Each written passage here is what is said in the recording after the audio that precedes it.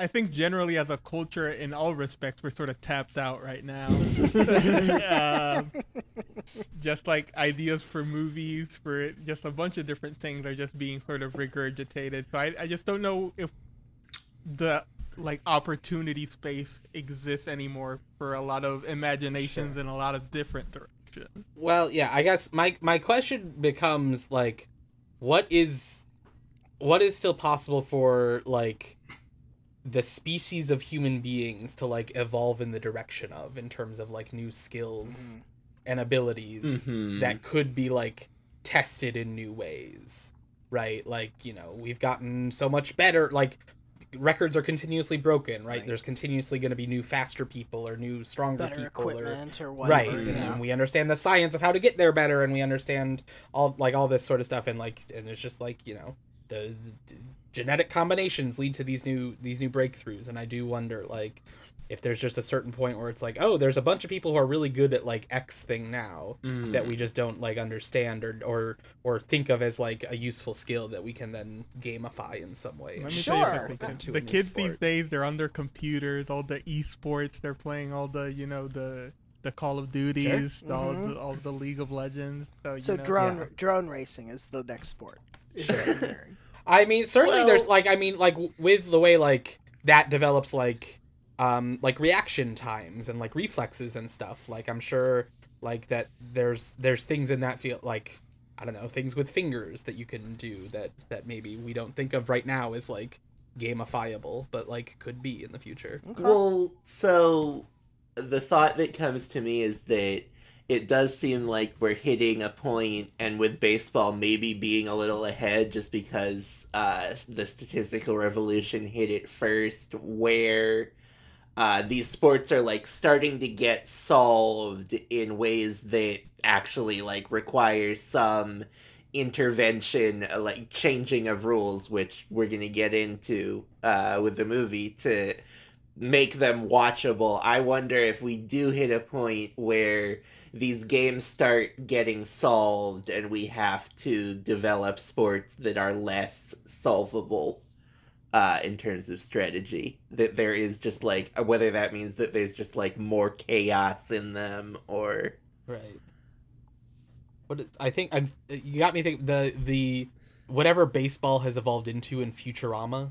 This reminds me of now, where there's just like, it's just really like, it's like there's like pinball elements, I feel like, and like there's like a bunch of like randomness in that. Like, I wonder if that's sort of the thing. I wouldn't be mad if like certain playground games sort of evolve. Like if we were like, if you told me 50 years from now, you're like, tetherball is all the rage on TV, I'd be like, that might be kind of, if I could watch two like world-class tetherball athletes, I think I'd be interested in that. I think I would enjoy that. Yeah. Quelques exemples. Fellini, Buñuel, Scorsese, Coppola, Tornatore, Kusturica, Lynch, Wenders, Chen Kaye, Campion, Wong Kar-wai, Tarantino, Kassovitz, Benigni, Les Dardennes, Moretti, Haneke, Noé, Loach, Malik, Audiard, Garrone, Sorrentino, Maïwen, Dolan, et tant d'autres. Welcome to Can I Kick It? This is a podcast about film festivals. My name is Jesse Catherine Weber, and I'm joined by... Andy Germuga. Emilio Diaz. And today we are going to be talking about Infinite Football, as that cold open perhaps presaged Cornelio Porumboiu's documentary in a little bit. And to do that, we're joined by one of the co-hosts of Shutdown Fullcast, Ryan Nanni. Hi, thank you all for having me. Hello. Thank you for being here. We do... Oh, go ahead, Emilio. No, just as part of his tour of being as many podcasts... That's right. Regardless or not of qualification, knowledge base. Yep. Yep, just Audience size. yep, just whatever I can do to torpedo my personal life by being on this many podcasts. But no, it's been a lot of fun doing this. I have genuinely enjoyed all of the podcasts that I have been on, and we were talking about this a little before we started recording. You all gave me one of the more intriguing assignments that I've received in the course of wandering through the podcast galaxy, as it were. You know, a Great. classic thing on this podcast is pranking normal people with art films and just seeing how they react to it. Sometimes not well. I'd say Sometimes more we don't frequently- react to them well. Yeah. I think Yeah. more frequently, I think generally people don't like them, but are willing to engage. But we'll Sure. we'll get Yeah. we'll get to the film later and see where you lie on that spectrum, Okay, Ryan. okay, good, good. But first, Jesse has some news. Yeah, so we are in the time of year in which we are leading up to our namesake, the Cannes Film Festival. And so we have what is been billed as the final addition to the official selection. I don't know if I believe that. There's supposed to be... I would imagine that maybe the last thing we're waiting for is some sort of Jean-Luc Godard tribute. But this does seem to, at the very least, be the bulk of what we were waiting for, which is that a couple weeks ago we got a lineup that was clearly incomplete, even to an extent beyond the usual. And so I think films have been added to every section of the official selection. So I guess going from the bottom up, there's a couple midnight screenings. One of them is interesting only in that rarely, well, in a few ways, in that rarely does a movie premiere at South by Southwest and then play Cannes. But here we have Hypnotic, the Robert Rodriguez film starring Ben Affleck, which I think was billed as a work in progress at South by Southwest. So it was like a rough cut or that whatever, perhaps, is what they said. which, Yeah. right, because we said at the time that was odd because the thing that the reason it first came to my attention was at the European film market in Berlin in February. It was being reported, oh, it's so strange to have a movie that is fully completed with an American movie star that the rights are being sold for as opposed to trying to pre-sell, but I guess it wasn't that complete. Or they called it a work in progress so that Cannes would feel better about playing it. We got another short film. I think the Pedro Almodovar film kind of was such a foregone conclusion that they just threw that announcement out at some point and we didn't even talk about it. And as I said, I think at least one of the posthumous Jean-Luc Godard shorts is likely to play as well. But there's also going to be a short by Pedro Costa, which will be interesting. I don't believe he's been to the Cannes Film Festival since his red carpet was interrupted by Mr. Bean, a real thing that happened. He's still salty about it. Yep. Well, apparently bygones have finally become bygones. Well, maybe he just knows that there's a guarantee of no Bean. Maybe. He just had to get that. But Mr. Bean now has the chance to do the funniest thing of all time.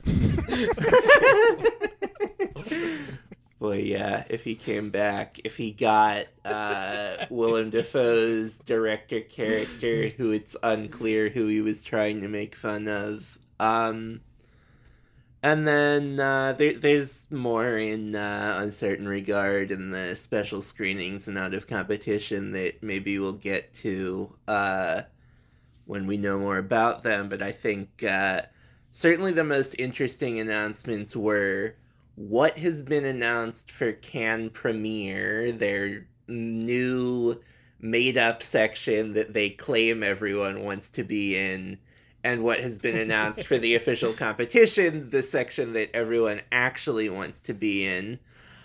which is that in Cannes premiere we have Perdidos en la Noche, a film by Mexican director Amat Escalante, a filmmaker who has been in competition at Cannes and won awards. L'Amour et la Forêt, a Valerie Donzelli movie, also a director who has been in competition and won awards. And then Eureka, a film by Lisandro Alonso, who has not been in competition, but has been at Cannes a lot and has made a movie starring Viggo Mortensen and is one of the most respected art directors alive. In competition, we have got Le Retour, which we heard about, the Catherine Corsini film that they delayed the announcement of because of allegations about on-set behavior, Right. and that appear to have been suitably... It sounds like the legal issues have been cleared Sure. up. Whether They've cleared it up enough for the Yeah. French, is what we'll Right. say. It's, you know. And then, of course, filling the what seems to now be obligatory movie that sounds like a direct TV film but can't be because you have to have a theatrical release to play in competition. Black Flies by a French director, Jean-Stéphane Sauveur, but starring Sean Penn and Ty Sheridan, which just looks like a stupid thriller. So it is certainly interesting to In see. competition with In that one? competition. Yep. It is quite interesting It's to Sean see. Penn, Andy. What are you gonna do? I mean, yeah, they Right. love him. Truly the most vital artist of the he is, 2020s, yeah. Sean Penn. Mhm. Certainly not constantly appearing on award shows looking like his head is about to explode. Yeah. Listen, where are we gonna get more quotes about Zelensky, Andy? Like, we That's need, true. We just need. May- to I hear mean, them. maybe we'll finally get the Oscar smelting update. He never followed through on that. That's and, true. He I think was we should hold him to in it. Berlin with a documentary that he co-directed about Ukraine. I don't think we got a Oscar smelting update then, so I would not hold my breath now. I guess two Sure. things occur to me with this announcement. One is that certainly Terry Fremeau does not seem to care about optics, but it does seem particularly glaring that there are now 0 films in Spanish in competition, and there are 3 in the Cannes Premieres section, 2 of which are by directors who have been in competition and won awards. One of whom is like an 80-year-old who's making his long-awaited return after only having made 3 movies that are among the most acclaimed of all time. So that is interesting. The other is that we did hold out when we made our Palme d'Or predictions 2 weeks ago. If anyone wants to switch to either of these 2 movies that were added, we'll have to wait on Cullen, but if any of the Yes. 3 of us want to do that, I think now is our opportunity to switch to either Black Flies or Le Retour. I'm good. Yeah, I'm Yeah. also good.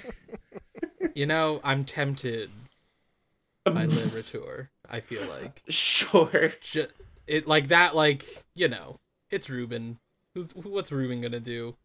But you know, probably not. Yeah. I'll probably stick to where What I'm if at. Sean Penn wins a special Palme d'Or for Brave? Does Mm, that count? that... What if they give him a pre-smelted palm? Mm. It I mean, takes all the fun out of it, doesn't it? Yeah, I the suppose. Dardenne brothers, didn't they win Did a you- special palm? And I don't remember if any of us predicted them winning a palm to test out what happens if you predict someone that wins a special Palme d'Or. What is even a pre? You just like loose gold? It's like a pile of, it's just like a shapeless pile of gold. Yeah, I Mhm. guess, you know. But is it like Maybe they give it to him in liquid form. And Yeah, then that's what I was his asking. If hands off. is It's this a liquid or a he's solid? they give it to him at the podium, and he's like like hot potato, like It would just burn right through his hands, I think. yeah. I think that'd be really good. Sure. I feel like you've pushed back against us making threats on the physical beings of celebrities before. Well, clearly this would be voluntary. He would accept we would have the opportunity to reject the award. I'm not threatening anybody. He Okay. has full ability. So you're to just consent or not saying you consent to want this. Sean Penn to ask for molten metal to be poured onto his hands. If he wants to. I want him to Okay. be given the option. Okay. I won't- All right. Well, I that just is. wanna present him with a bed of spikes, and if he lays on it or not, So be it. yeah, that is up to him. I am not culpable. Well, that is for now. We have just about everything we're gonna have as far as films Yeah. that'll be playing. We are still awaiting a jury. Terry Fremo continues to tell us how hard it is to get people to agree to come to find a France single for woman. 12 days and watch movies. So yeah, we'll have that, and then we'll have Cannes. Beautiful before list we of know it. women where they all said no. Jesse, with the cancel culture and the woke culture and everything going on, it's just so hard to find 10 people willing to stay in a first-class hotel in the south of France to watch. I mean, Right. you can't even pour molten metal on actors anymore without people coming for you. So It's so true. So true. Well, I apologize for any part that I may have played in making it challenging to put together a Cannes jury. We've lost the marketplace of ideas, That's what Jesse. it is. It's really we've lost it. Listen, I'm still gonna go. So if That's if right, they- Amelia. Have you I guess when does the schedule get announced? Do we have any idea of that? I guess you also don't know what tier of access you're gonna have or anything. There's a lot of I mean, questions. you don't need to still, let right? the people So- know that. I mean, it's a confusing thing for everybody. I feel like. But yeah, you haven't started to figure out what your priorities are going to be or anything, have you? Listen, what I'm saying here is I could have the highest tier of priority, which is you make me a Absolutely. member of the jury. That's so true. I mean, yes. I'm not that would worried be about great. being canceled, certainly. Yeah. I'm ready to award these movies purely based on merit and not whatever, diversity quotas the people might want to impose on it. Okay. So I think that's all the news. Yeah, that's all I've got for today. We'll keep having more Cannes stuff. So I don't know. I can set the stage a little bit for Yeah. just Tell how. me, what this movie is. Sure. Well, I'll Before- set the stage for wait. who Cornelio Porumboiu is first, which is that the Romanian New Wave is one of the sort of national cinemas that is come onto the map in this century, and that Cannes has been a big part of that, in that the sort of point at which it was oh, this is a thing, is when 4 months, 3 weeks, 2 days won the Palme d'Or in 2007. And so and that was by Christian Mungiu. And so since then, we've had 2 more Romanian New Wave directors get the sort of welcome to the club, you're in the big leagues, playing in Cannes competition. The first of whom was Cristi Puiu in 2016, which the reaction to that seemed to be, nope, too weird, we're pushing you back off to the margins. And then Cornelio Porumboiu was the second of those in 2019, with The Whistlers. And so he is more known as a fiction filmmaker than a documentarian. The Whistlers, I think, is in keeping with those films, and that his main interest seems to be language. We watched a movie years ago at this point called police adjective that was an earlier film of his, in which the climax is a man's boss asking him to read the dictionary. The Whistlers then is like a little more kind of genre-y. It's got this like thriller heist element, but it is also mostly built around a language that a whistling language that is a real language that's used in, I think, an island off the coast of Spain. And so then we have this documentary career that is weird documentaries about soccer, of which this one, Infinite Football, is actually the second. And they both see, clearly he is just like a guy who loves soccer. This one, which we're going to talk about, we realize towards the end there's a connection to his childhood. But the first one was called The Second Game, I believe, and is just a commentary by him and his father over like grainy footage of a football match from the 80s that his father was the referee of. And so that, I think, is basically people are just like, this isn't really a movie. And so he came back with his new soccer film, Infinite Football, which is much more well-liked, which we all watch. Sure. Which, yeah, is about... I'd say it is a movie, certainly. Certainly a movie. It is about a guy who has... in a way that kind of shifts throughout the film, either altered the rules of football or invented an entirely new game. So yeah, that's what the film is. Yes. So, Ryan, I'd like to know what you thought of the movie, but before that, we usually ask guests what their history with film festivals is. And you mentioned that you have... That's right. Not nothing. So Not nothing, yes. Yes, so this would have been... Oh, my God. Probably 8 years ago at this point. 7 or 8 years ago. I was very tangentially associated with a documentary that screened at Doc NYC as part of their film festivals.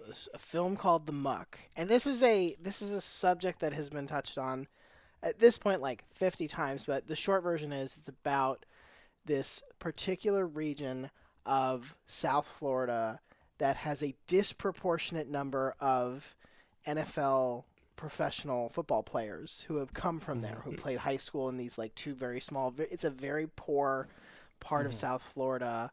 It's called The Muck because there are all these like sugarcane fields that have basically altered the landscape such that like it's swampland in some regard, but it's not it's not purely natural swampland. But yeah, I got to have the experience of like going to the screening and seeing some of the other things that were in the category. I don't think the film won in its category, but it was like, as cliche as it is, it was just like very cool to be part of the process. Even though like I like had so little to do with this. It was mostly colleagues who had worked really, really hard on this. So like, yes, when you asked if I had any film festival direct experience, I have that and that alone. That's as good as any. Look at There you go. That's, yeah. Okay. So, now on to the film. Yeah. What did you think about it? I thought it was very interesting because it does an interesting, well, at least in my opinion, this film does an interesting thing where it sort of makes you believe that it's going to be about the title subject matter, that we're going to be really talking about this man's alternative vision of how soccer should be played. And it very subtly at first, and then not so subtly, morphs into something completely different. Where, like, that's still that becomes like almost like tertiary. It becomes this sort of background element for a very different and much more personal story. And so I thought that was interesting to me, mostly because the film seems to know pretty early on, I would say, that this man's drive and what this man is trying to do is ultimately doomed for a lot of reasons that, like, some of them have to do with him, some of them have to do with the way, like, professional sports work in the modern world. But I think it makes a smart choice to say, we're not going to, like, live and die on this person's, like, constantly shifting whiteboard. We're going to use this as a sort of way in to a story about him as a person and, like, changing times and this sort of, like, very, very interesting and very sad sort of, like, look at a life that was literally fractured at one point and has splintered off in a completely different direction from where this man thought it was going to go. Yeah, for sure. I mean, it's like, it's this movie where you sort of instantly sort of want to figure out. Yeah, it gets past the idea of just like, this is going to be about this guy's ideas for football, and more it becomes a movie about, like, one man trying to change the past, which is very sad to think about. Yeah. It is. It's very much like, what if like the guy who emails a sports podcast to be like, oh, what if they did this? Instead, it was just like, they should do this. I'm going to get them to do this. It's better. And I'm going to spend decades working on this. We're thinking about this, refining it. Like, I've seen a fair number of sports documentaries, and this just sort of, like, I don't know how intentional this was, but this does, like, a really clever job of sort of, like, following them in terms of the formula to a certain point and then just throwing the formula out entirely, which is interesting because, like, it's a sports documentary that breaks the rules about sports documentaries, but it's also about breaking the rules in sports. So there's some I thought there were some interesting parallels there. Andy, what did you think of? Yeah, it's tough. Like, well, first off, I realized about 10 minutes in, I was like, oh, it's this football. It's okay. Which is not the football that I know at all. But, like, I'm not really a sports guy. I like American football well enough and can follow a game or like whatever. But, like, I'm not like, it's not really my thing to follow or know a lot about sports. So much so that I don't really understand what rules he's super significantly wanting to change. Like, I don't quite understand, like, what the original rules he's talking about in football are that he's like, well, this is the problem or whatever. I get at the beginning he's like, well, the corners are the problem, and I was like, well, that was okay, yes, and then that was interesting. And then he was like, well, and then we need to keep people on their sides. And there's a whole, like I was like, okay, I sort of get that he's, like, just proposing, like, a bunch of stuff that would completely change the game, but I didn't understand how, and I only sort of understood why. So that made it a little difficult for me to track the whole thing. I felt, but I did enjoy sort of the portrait of him, and, like, especially, like, the movie is 70 minutes long. It opens with him telling essentially two separate stories of how he injured himself, one which was sports related and then one which was just aggravating it in a non-sports injury, and then it's a separate long monologue where I didn't even quite recognize him because in the earlier one he was, like, wearing a big hat and stuff, and so I was like, is this the same guy? But I figured it out eventually, in which he spends a very long time with a diagram explaining what his new rules and his new thoughts are, and then from there, like, the next big scene, there's a lot of, it's a short movie, but there's a lot of big long scenes, and the next big long scene I remember is this scene with, like, him at his job in his office, and that was my favorite scene for sure, where he is just like, he's like a bureaucrat guy who's like in charge of making sure, like, someone comes in with some issue about the political change and how she no longer has the right to, or like this like 92-year-old woman who like no longer has like in writing that she owns her land or whatever, and she's trying to get that all sorted out before she dies so that she can pass it down to her children or whatever. And like he makes a single phone call to someone. He's like a middle manager guy about this. He makes like a single phone call to someone. He's like, oh yeah, we sent it off. Like it's so you'll hear from them. And then like, and that's all he does. He like, they interrupt his like interview or whatever, where they're talking about a lot of different stuff. They have this whole interaction. He confirms that like, as the middle manager, he has like brought the stuff from point A to point B, or like someone has. And then like, also in that scene, they're like, oh, we got to get going to this other thing to like make sure these the things are in place for an election or something. I think is what they say. Something about and the filmmaker is like, okay, well we'll wrap up in 5 minutes, and then he's like, oh, 5 minutes? We got like an hour. We can like hang out and talk about this for longer or whatever. Yeah. So like that, like him, the way that he feel like his need for, despite not being tremendously charismatic or like a guy who like, I'm like, I really got to know everything about this guy or whatever.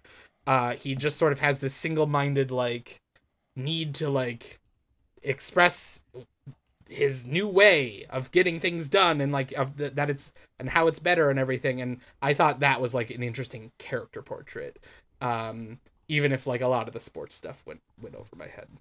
Yeah. Well, you go ahead. Yeah, let me speak to the content of his new rules, which is, I do not care for soccer. It was the first sport that I played.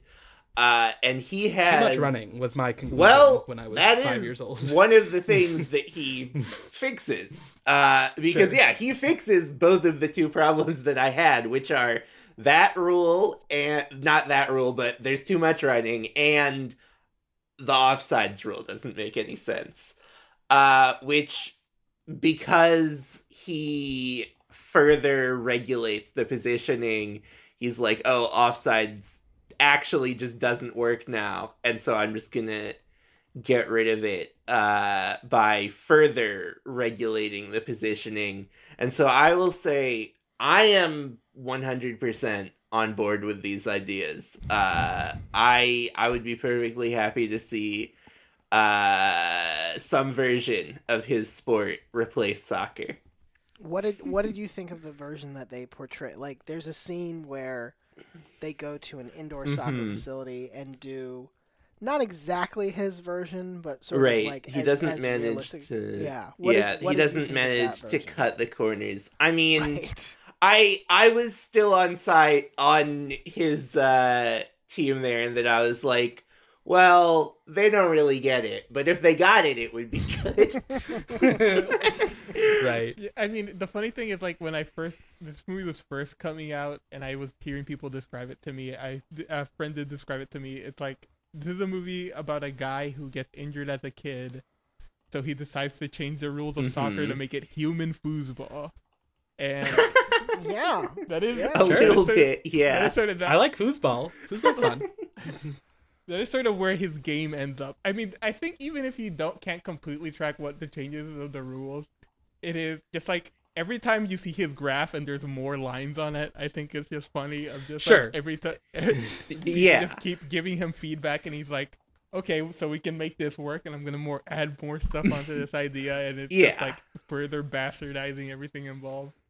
Yeah. It's aggressively like, I was surprised at how malleable it was, because, you know, entering it and with the opening scene, you're like, okay, well, he's been reflecting on this for I don't know, like 30 years or something. Yeah, because the injury happened in like the mid 80s, and then he's been thinking about it long enough that 9/11 was a transformational point. Yes, right, correct. And so I sort of expected, like, all right, well, if he's been thinking about this for that long, he must have it down. He must, like, It must be very right. crystal. He must be sort of like maniacal about the vision, but he is really open to suggestion in ways that I think are both good. Like they kind of expose the flaws of his thinking, but he wants this so much that he's like, okay, I hear you. What if we do this instead? And so like, you never really land at like I couldn't tell you like where he ultimately ends up. Yeah. With his rules. I will say, I like the version of this movie where it ends up just being more a movie about this guy, and about how this is a ridiculous thing to do, whether he's right or not. I would like to see the version of it that is a series where because he seems so open to, like, iterating on it, where it's like, he has his idea, they try it. He fixes some things, they try it again. He fixes some things, they try. I would, you know, it's not a long show, but I feel like you could do like 5 episodes of like, maybe we could get somewhere. Yeah, it's like the back. Not the back. I guess almost the entirety of the rehearsal, which is just like people trying an idea and then just being like, it didn't work because of this, so let's try it again. Exactly. Just, like, yes, I did think of the rehearsal when I had the thought. Oh, sure. I wonder if this could work as a series. Yeah, I mean, I guess that scene is also very funny to me. As just like. I guess it sort of rang true to me as I guess the hater in my friend group, where all of my friends will often be having an idea, and then I'm gonna have to be the person who is just like, well, let me ask you 2 questions about this idea to see if you haven't mapped it out, and just like the soccer coaches being like, yeah, that's just like not how people play the sport, and it is funny as an idea. You mentioned it, Ryan, because it's like he clearly had this idea for a long time, but it seemed like. Until this documentary happened, he had never gotten people to try to play it, which seems like a fundamental step in trying to make any sport happen. He talks at the beginning about having gone to Britain and talked to sports lawyers, and then it's just like, no one was that interested in actually trying it. He mentions he sent so many emails about it at the beginning. He's like, so I talked to this person and I talked to this person about it, and it's just like, I feel like there are steps in between. So he says in the office scene, which I agree was I thought like really, and it was interesting because at first I was like, why are we here? Why are like? It really took me by surprise, and as it plays out, I thought it was really fascinating. But he gives a little monologue where he compares himself to Superman and Spider-Man. That's true. And he does it in part to explain like, this is my like mundane day job, my like secret, my like cover identity, but in reality I'm out here saving sport. And looking back on it, I kind of like my theory at least is that I don't think this is a person who like, I think the pursuit and the constant sort of like thinking on it and messing with it and sending emails and having conversations, like I think that is the joy that this guy is getting out of it. Like having a thing that he can sort of like have in his brain to sort of, it's not that different from somebody who's like, I write fan fiction. I'm not necessarily doing it to like write a novel or, win a Pulitzer or something like that. It's just a fun thing I do on the side. And so weirdly, I think he's happier never getting to a place where it's sort of like, well, we know if it worked or not. Like, he kind of needs to exist in this middle ground where it's just constantly to be tinkered with, but never finished. Never, ever finished. What's so funny about that scene, there's so many fascinating things about this scene, but there's like, he gets so many details wrong in that scene. It's just so very funny when he's talking about Spider-Man being a pizza delivery guy. But he also mentions Superman not being able to take pictures of Superman. That's which is right. sort of like, you think he'd make the connection between that and Spider-Man, but he really doesn't. And then he brings up their alliterative names, and he's like, that helps them blend in. And I'm like, I'm not sure that's the truth. This might be a subtitling thing. I think we talked about this a little off air, but he maybe gets the date of 9/11 wrong. He says the 9th of September at one point. Yeah. And it's just like, what's happening here? But I also do think it's fascinating because you can see to sort of get highfalutin about it. You can see sort of like what he's talking about and like the arc of his life not only being changed by the injury, but he also in The Office talked about how like the political situation in Romania was sort of very important in his life. And I think he's what I guess he can't really, he's like sort of reflecting on, but maybe can't get to the full thesis, and maybe that is what the movie is doing, is sort of like arbitrary rules have defined my entire life, and wouldn't it feel better if I had some sort of control over this? Like, this logic seems made up by a bunch of people, and shouldn't I have, like, why couldn't I make some things that improve my life? And I think that was a fascinating idea. Obviously, the movie ends on this sort of weird monologue about the nature of language and how, like, that sort of defines how we think about things. And even especially the most fascinating thing in the movie is it's like argument towards the beginning. I think it's the first piece of pushback that the director gives, is just like him talking about like, but the way you design the sport, like there won't be any stars who will have a bunch of movement. And he's like, well, the ball is the star. Like, what are you talking about?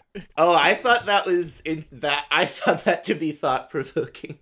I was like, because this is the thing, is like my reaction to not understanding the offsides rule was like, let's just, if a sport is good, it shouldn't require positioning to be regulated. But I did, he goes in the opposite direction. He's like, we can't have a moving, the regulations can't move. They have to be very specific.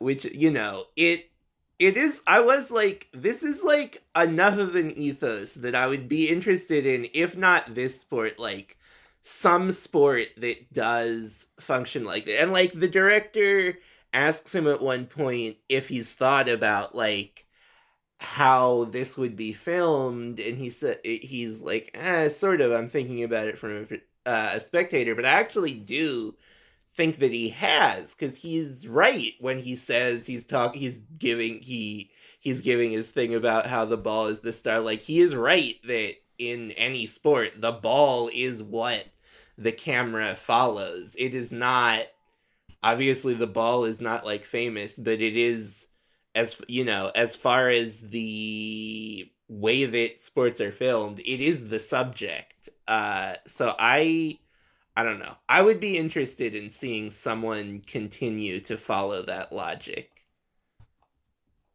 Yeah, like that's sort of what the movie is about, in terms of whether, like, the director coming in and being like, well, people define the rules, and like the players of the game being like, no, well, the rules have to be defined by the way that people decide to play the sport. And the guy coming in, like, obviously with his life experience, speaking to it, being like, well, the way the rules were set up defined me. Like, the logic of life has destroyed my life, and now, so we need a better one so that doesn't happen. And it's very, very interesting to think about. I thought it was... one thing that struck me while I was watching it was, like, if he had picked any other, let's say, performance-based thing, these, like, these are the things that in, visual arts or something, we say, oh, movements in the history of, painting or whatever, are about people deciding, I don't like the rules and I'm going to break them. Like, we've been doing it this way and I'm going to do it this completely different way. Music is the same way, film and television, like, all of these are places where there are rules that are followed, and there is a path to sort of say, like, nope, I'm going to go off over here. But sports is the one place where you can't really do, like, it's fundamentally breaks things in a way that does not give you the ability to try the thing that he wants to try. And if he had this same brain and had, focused it on being a sculptor or something, like, he would have been able to sort of pursue this. But unfortunately, he picked not just sports, but, like, one of the most popular and well-known sports in the world. And so, like, it's really interesting because he knows it and he says it, but I don't think he really has an appreciation of like the machine that he is up against. Like if for him to succeed, for him to either change how football is played so radically or build a new sport as a rival to it is like completely impossible. But he's just there being like, well, why not? Why shouldn't I do this? Why not? It's both like inspiring and so doomed. So doomed at the same time. Yeah, and the funny thing is also like that the more doomed thing is that he's also moving the sport away from the direction in which every other sport in the world has moved, where like every big team sport in the world has started off being a very static thing that then became a more fluid thing, and he's taking a very fluid thing and deciding to try to make it a very static thing. So he's pushing against the grain, so just not like even beyond the decisions to make changes, which are already impossible, he's actively making changes which 90% of the people who are into the thing would be like, those are bad changes and we don't like them. It is true. I mean, it's like I assume that the reason why that has happened is that it is like what Andy mentioned during the cold open of like, it is to make it so that these sports can allow people to display their athleticism to the maximum extent. And he is like, he admits that like he's doing the opposite of like, oh, maybe old people could play this game.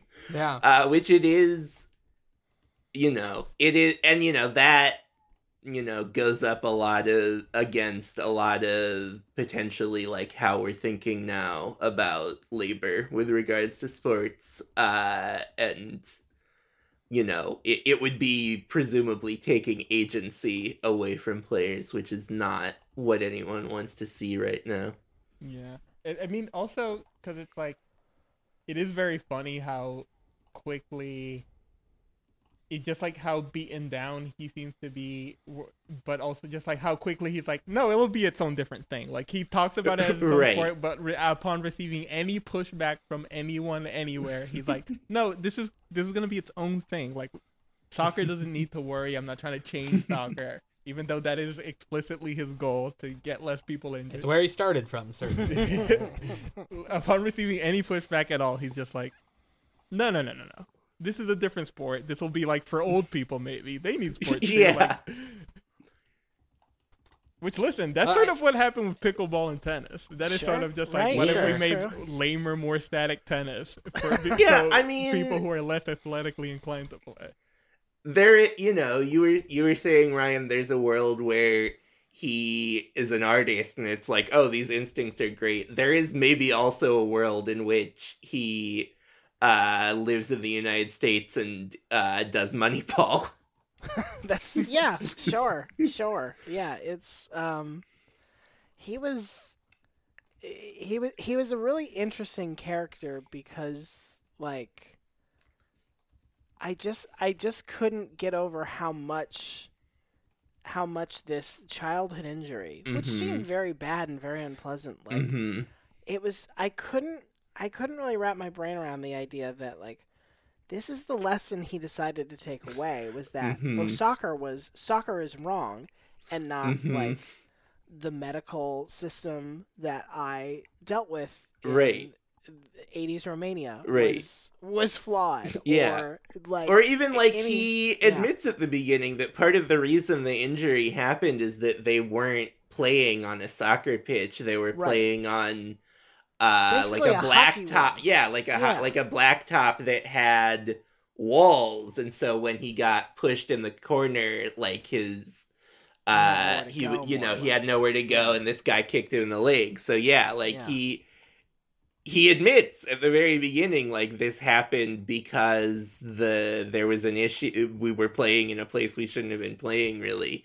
But then his solution is not, oh, people should be more conscientious about where they play soccer. It's, we should make the field an octagon.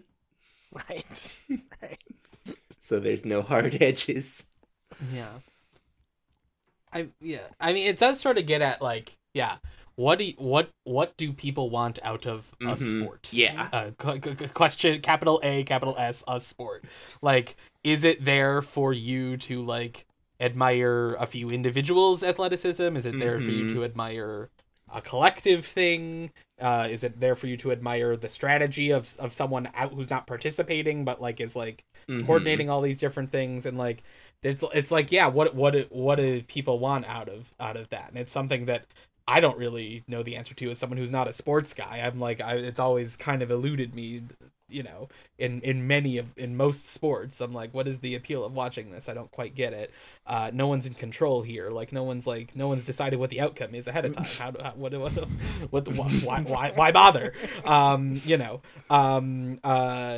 yeah. And it like, I want, like, he doesn't seem to have a huge grasp of like people, right? He doesn't seem to understand other people very well. Is so focused so much on creating the perfect system for this game, for the game to be perfect, that he like is leaving the people of it all out of it.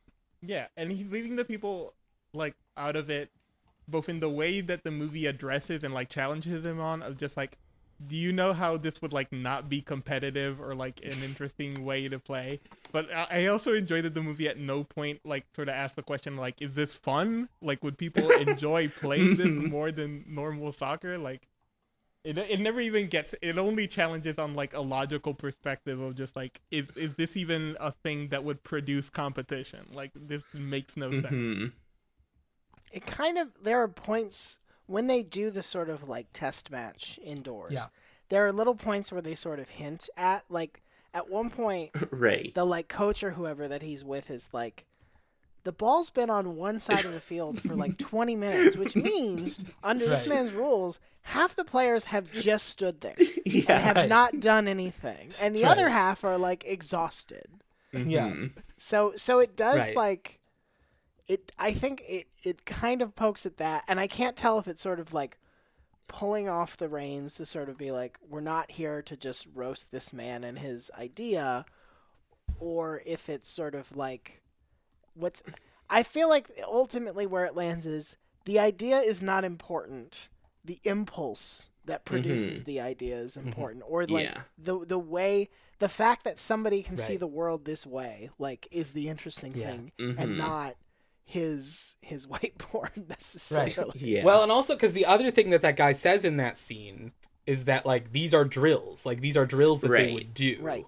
Like, so like clearly there is like, he is not missing totally like that there are skills that are involved with this, that there is like there's utility that to this. they're getting something out of playing this game in this way, right? But it's like, but it's losing the fundamental like watchability of like what makes it something that you do to exhibit for others, as opposed to just like at a training to prepare for the thing that like other people want to watch and come and see. Right.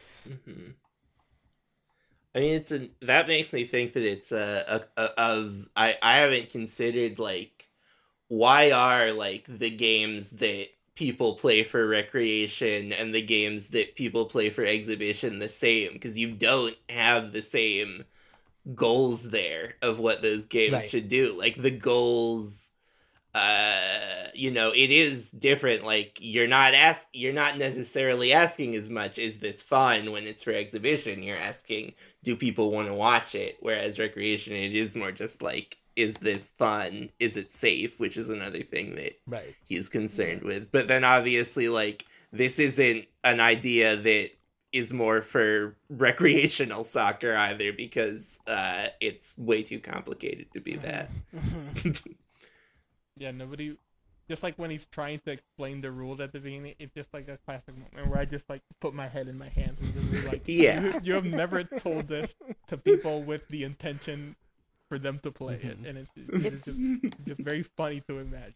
Like if you've ever played a board game or a card game that your friend made up, it felt a lot like that, where it's like, I don't really follow, but maybe if we just try it, we'll see. Once we get into it, I'll get the hang of it.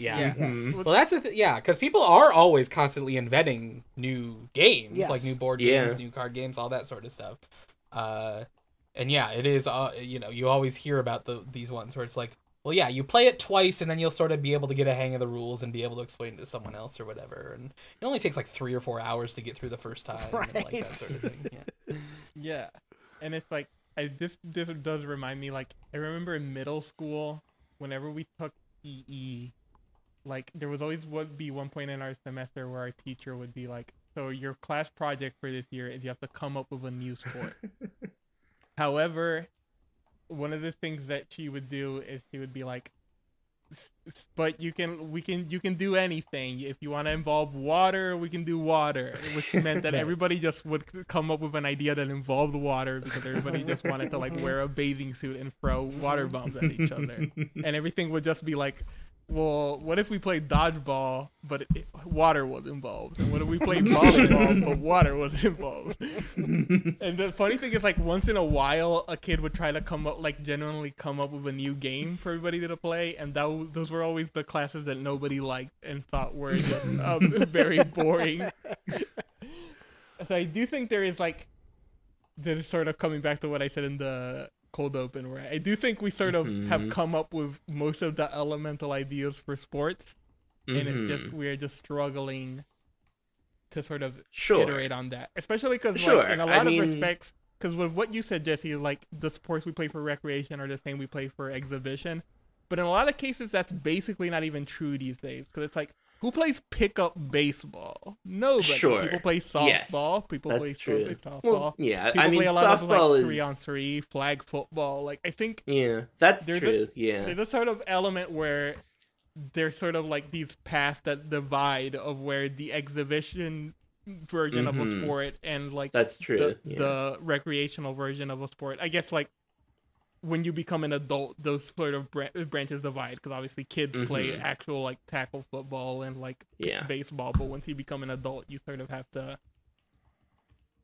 pick one side or the other. So I would sort of suggest that like those sports have gotten to such a point where like mere mortals playing it have sort of not really been the move anymore.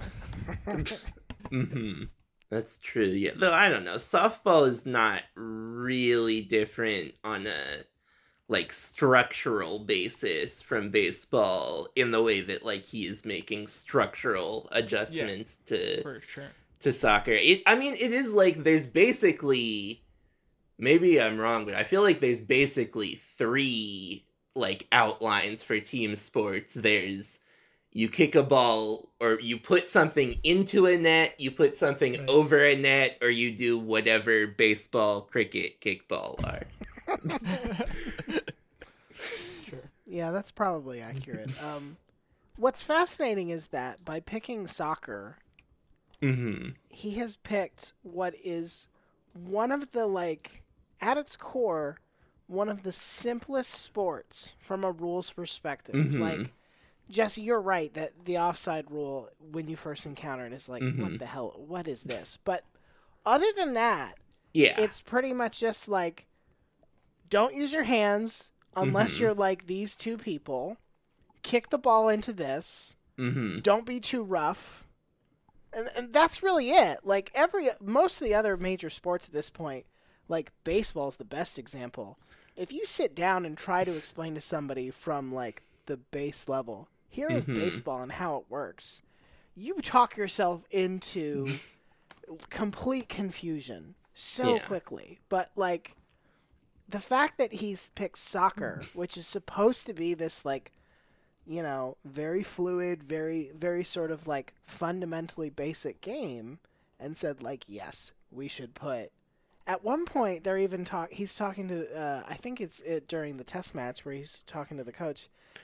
He's like proposing that they would maybe put a net up in the middle of the field that they would have to like kick the ball over. It's wild. And throw some badminton in there. Yes. Yeah, right. Right, there's a point at which he's, and maybe it's earlier too, where he's saying like, well, there's 2 ways to get the ball from one part of the field to the other. There's going through when you can't dribble all the way down the field. You can move it through the midfield, or you can just kick it over the midfield, and then the midfielders will never have to do anything. Right. Yeah.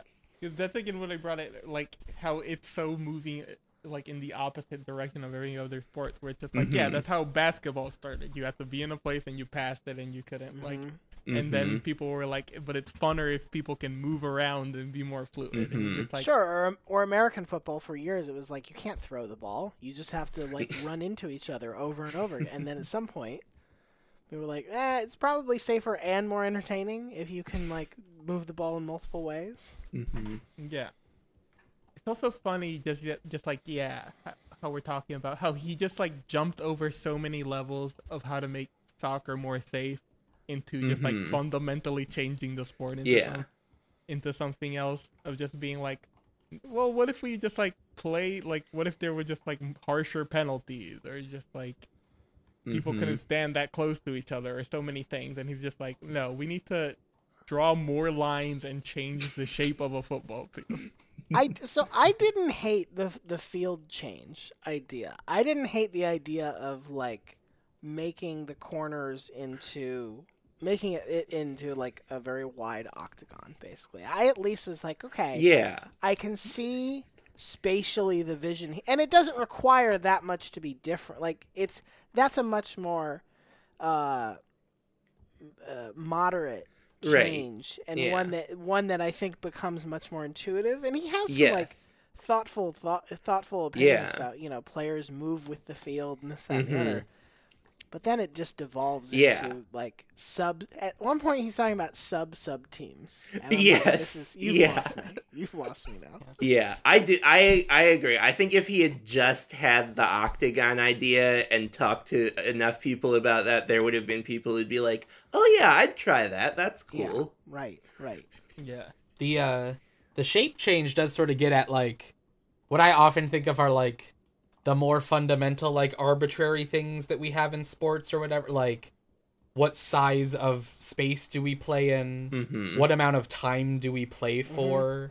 Like what distance are things apart from each other or whatever? Like all those like arbitrary things where I'm always like, well, who decided that? And like, why is that the best distance? And why is that the best amount of time? And like, that's always the things that get in my head when I think too hard about sports. I mean, a lot of them I think did just come out of like, this is the way that we'll make it so that it ends in a reasonable amount of time and people win a roughly equal amount of time, and it depends on skill. It is interesting that you say the shape, because I think baseball is the only like major American sport where the shape of the field is not regulated. There's different, the outfields are all different at every stadium. And I guess also one of the few where it's not just a rectangle. I wonder why he didn't go to, we could draw circles too. We could play in a circle. Right. Or an oval, probably. Add a second tier. Like, let's get another level on there. let's go 3 dimensions. The upstairs of the soccer game. But only one player's allowed on the stairs at a time, so you gotta... For safety, obviously. Yeah, it's just like an interesting path to follow up. But I do think it is like what you said, Ryan, where not only is it a very basic game, but also I feel like there is a level of like commentary and like understanding within the movie, but also just like it's a European thing and there's a lot of tradition built into it. And the reason I think a lot of people talk about sports and why people care about them across ages and why things need to stay the same, I think this is an argument that often happens in baseball, is like, well, if you change the rules, well, then you have to compare people to people who played under different rules, and like a part of this is the history. And so if you change like the fundamental building blocks of it, then you're changing just the entire historical context behind the whole thing. And I think in like Europe, where I think they have they have a bigger sense of tradition there than I think they do here. I'll say, just to generalize very widely. I think they would be more resistant to that idea, in like contrast with like baseball, which like the big thing on baseball is just like rules changing and just how often the rules change. Yeah, and in like basketball, how things in basketball are mutable. Just like, well, we added a 3-point line, and then we took it out, and then we put it back in, and then we changed how far back it is. And even things in American football, just like how far back we kick field goals, and just like so many different things. Yeah, and I mean, also, like, the fact that that happens in the United States does also, makes it clear that, like, even the, like, tiny, little adjustments that get made in those sports, like, always have a bajillion tiny issues that pop up of, oh, now we have to fix that, and we have to fix that, or, like, instant replay in every sport makes you realize that you need 10 new rules. Yeah, but it's also interesting just because do you think the movie slightly gets into it when he's telling his story about like how 9/11 made it so he couldn't move to the U.S., where the director sort of asked him like, what did you feel about, why did you want to go to the U.S.? And he's like, well, it was the land of opportunity. And it's clearly like he has some level of investment. He had some level of investment in moving to the U.S. because he wanted to move to somewhere where things felt new and he could break away from the consequences of a life that had already happened to him outside of his control. And I do think there is maybe some level of just like commentary on that, where it's just like, in America they'll change things, whatever, and you can do whatever and nobody cares. But here, where we're stuck with the old rules of football, nothing is ever going to change for me, and I'm going to be stuck as this weird middle manager. Yeah, and I'm sure that there is some commentary that we're not fully picking up on, not knowing Romanian history well, around coming out from communist rule. Yeah. Given that came up a little bit in the bit with the woman in her land. Yeah. Yeah. It did also, the movie made me think about the great episode of Mad Men, where the rich kid is trying to make Highlight a thing. He's paying Don Draper thousands and thousands of dollars to try to make a new sport popular, and like everyone is convinced that it will never ever happen except for him. Funny stuff. I mean, Jesse saying it did make me think of just like, he does have a similar arc to Billy Bean in the movie Moneyball, where it's just like a guy who got screwed over by the way the sport works, deciding he was going to fundamentally change how the sport works. He was more just like, change how we look at players instead of I'm going to change the rules of baseball so I wasn't a bust draft pick. But this is similarly Moneyball if Billy Bean just like worked at an office job unrelated to baseball. Right. In my spare time, I'm maniacally working on how the Oakland A's can build this super roster. And they're like, you don't work here, man. What are you doing? But I will say, I have read a bit of a recently released book, Winning Fixes Everything by Evan Drellis, which is sort of the history of the Houston Astros. And that book does sort of posit that Billy Bean, the Moneyball, this big transformation was sort of giving people with office jobs the ability to change baseball. Yeah, I think that is accurate. Do we have anything else to say about Infinite Football? What did you think of the ending? I'm curious. Well, the ending is interesting because, as we talked about, we have all seen Police Adjective, which is a fiction film by Cornelio Porumboiu, which is this movie that is sort of about this police detective trying to like solve this crime, but turns out to be a very petty crime.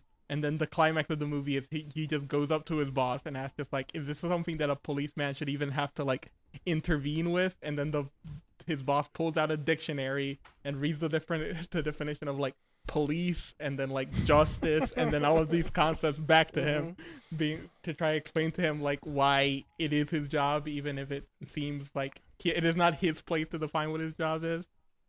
And I think Porumboiu and I think the Romanian New Wave in general is this movement that seems to have a big focus on like discursiveness and just like the discussion of just like what these rules and these logics of the world mean and how we need to fit into them.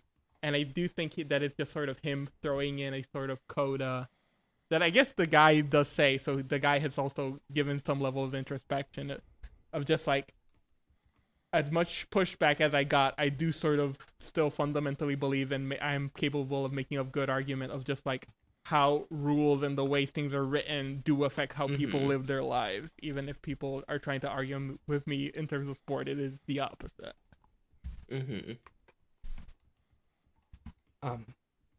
Yeah, because also immediately prior to the ending, right? There's like he talks a lot about his wedding photos, Yeah. right, Yeah. and like all that stuff. Right. I mean, it does sort of like, yeah, it's that stuff, you know, because I hadn't totally been tracking all of the sports stuff. I was maybe also a little like lost as to like how it all tied together. I think. I mean, part of it those is couple of that things. that's just where, at least I finally realized, oh, the reason he knows this guy is that this is like he was friends with this guy's brother growing up. Like he points out in the photo, oh, and this is Cornelia's friend, my brother. Right. But yeah, there is more, like, I think it's more just like trying to expand out the context of like, this is the context he gave at the beginning, but just like more context of what his life has looked like is what I got from that. Yeah, for a movie that I thought was going to be in one direction, I did think it maybe inconsistently, but it is an interesting meditation on rules, what they are, how they exist, what they are meant to do, why they do or don't make sense. And it's like a very strange way, because even this guy's day job, he seems to just sort of be like a rules intermediary, where he just sort of is like, all right, well, you need to, follow this regulation and go talk to this office. And like, he doesn't really do anything per se. He just sort of tells you how to interpret administrative codex, so to speak. So I thought it, at least it helped me reframe or sort of like take a different angle on the movie as a whole, that it was really more about like the idea that the rules, even the fact that he's talking about the Bible, the oldest rules, even those rules like are worth thinking about. Why are they here, and what do they mean for us, and do we have to do things the way that we have always done them? I don't think it necessarily leads to, oh yeah, we should try this dude's crazy version of soccer. But it was a worthwhile, I think, sort of way to sort of arrive at one angle on this film. Yeah. Yeah. That is sort of like, I guess, the power of art movies is it begins by being a movie about a guy explaining his dumb rules about soccer, leading you to question religious fundamentalism. Sure, right. Yeah. Right. Well, on that note, we should move on to special presentations, I think. Okay. Wait, before we move on to special presentations, Sure. I have one last question for Ryan. This Okay, is sort of a question where I would almost never ask somebody this because I think it's a boring way to talk about art. But as I mentioned, I don't even remember if this was pre-recording or on the recording. We do often prank people with art movies. So I did want to ask, do you think this is a good movie?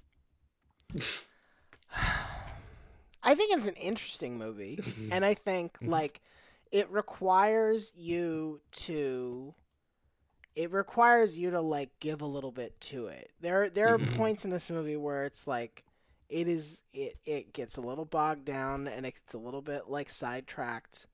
And so I'm not necessarily going to say like, wow, this is an astonishing piece of filmmaking or something like that.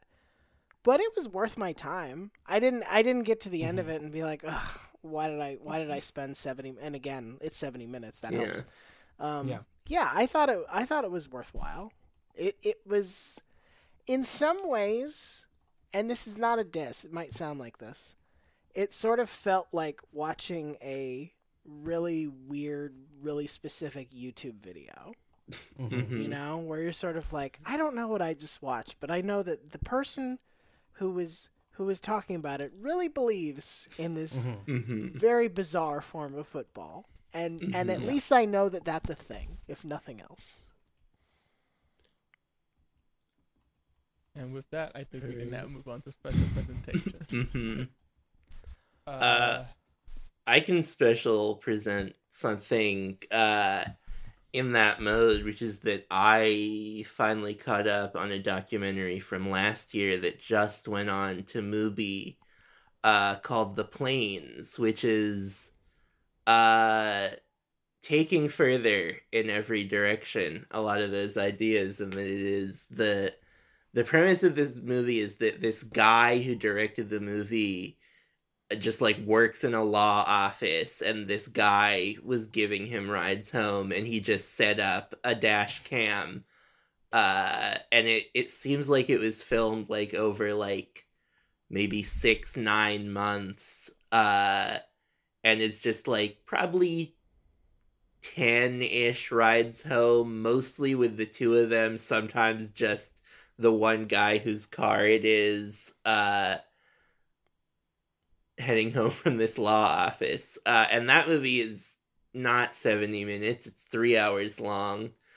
But I don't know, I was surprised by how just like watchable I found it to be. I think, I don't know, I heard a lot of like ecstatic description of it when it was first premiering, and I am closer to that than I would have expected to be. Ryan, I guess I don't know if we explained the segment, but this is just you shout out something that you have watched or enjoyed recently in any realm. Yeah. And Doesn't have to have anything to do with movies. Can be a book or a song. Okay. Or... we have shouted out things like frozen yogurt or the breeze on this segment. Wind was a big one. All right, this is a sad one. Well, no, it was good for me, so I'm gonna go with it. I bought an attachment for my drill that's basically a brush, and I used it to clean my shower today. Oh. And it was so satisfying to be like, oh, this is like a super clean shower. And I did it with a power tool. Like, what an extremely dad moment I am having here. But it was all the same. I finished the job and I was like, yes, this feels better than it felt before. So shout out to the brush attachment to my drill. Great. Andy, do you have anything? Yeah, I can go. I'm waffling between two things right now, and I guess I will go. So I saw Ray Romano's directorial debut, Somewhere in Queens, the other night at my local indie theater. It is, of course, having its release 1 year after the Tribeca Film Festival in which it premiered. Always a great sign. I found it to be a low-key charmer. I thought it was very sweet and nice. It's sort of a slightly more working class take on Brad's Status, a movie that we talked about, because it's so much about like a dad's meditations on raising a son and what his son is on the precipice of becoming an adult, and how does that reflect on him and his family and all that sort of stuff. There's some interesting stuff in it that I'm like, I wonder, that was an interesting story element for you to include or whatever. But I had a very pleasant time. I laughed a couple times. I got teary at the end. It's everything you want out of a nice, pleasant. It was great. I saw it like immediately after, like essentially at the end of the day on my Friday. So it was like the end of my work week. I was just like rolling out to catch something quick. It didn't tax me too much. Totally recommend it for that sort of purpose. Somewhere in Queens. Ray Romano's lucky that he didn't have you pitching this movie, because I think if anyone walked into an executive's office and their pitch included version of Brad's Status, they would be kicked out immediately. Yeah, certainly that's not where the money is. But it's a great thematic territory, I think. Emilio, you got anything? Just a couple of days ago, for shits and giggles, I decided at like 1 a.m. to watch Kiyoshi Kurosawa's film Cure, and it was the scariest movie I've ever seen in my life. and I have not slept normal since. It's very good. It's sort of a psychological thriller. Cops trying to catch a serial killer, but it'll make you question whether you can get hypnotized and kill other people. So, if you want a little bit of that in your life, check it out. I do think it's like one of the better movies I've ever seen in my life. So people should just check it out. But it was also like last week I talked about how rarely films actually scare me, and this one was one where at 2:30 a.m. with half an hour left in the movie, I was like, too spooky, pausing it, watching it at 11 a.m. tomorrow, where nothing can get me. Nice. And with that, thank you, Ryan, for being on. Is there anything you want to plug? You can listen to a much more unstructured and nonsensical discussion of not sports still, even though it's a college football podcast, at the Shutdown Fullcast. But other than that, no, thank you. This was a lot of fun. I appreciate you all having me on. Of course. Yeah, thank you.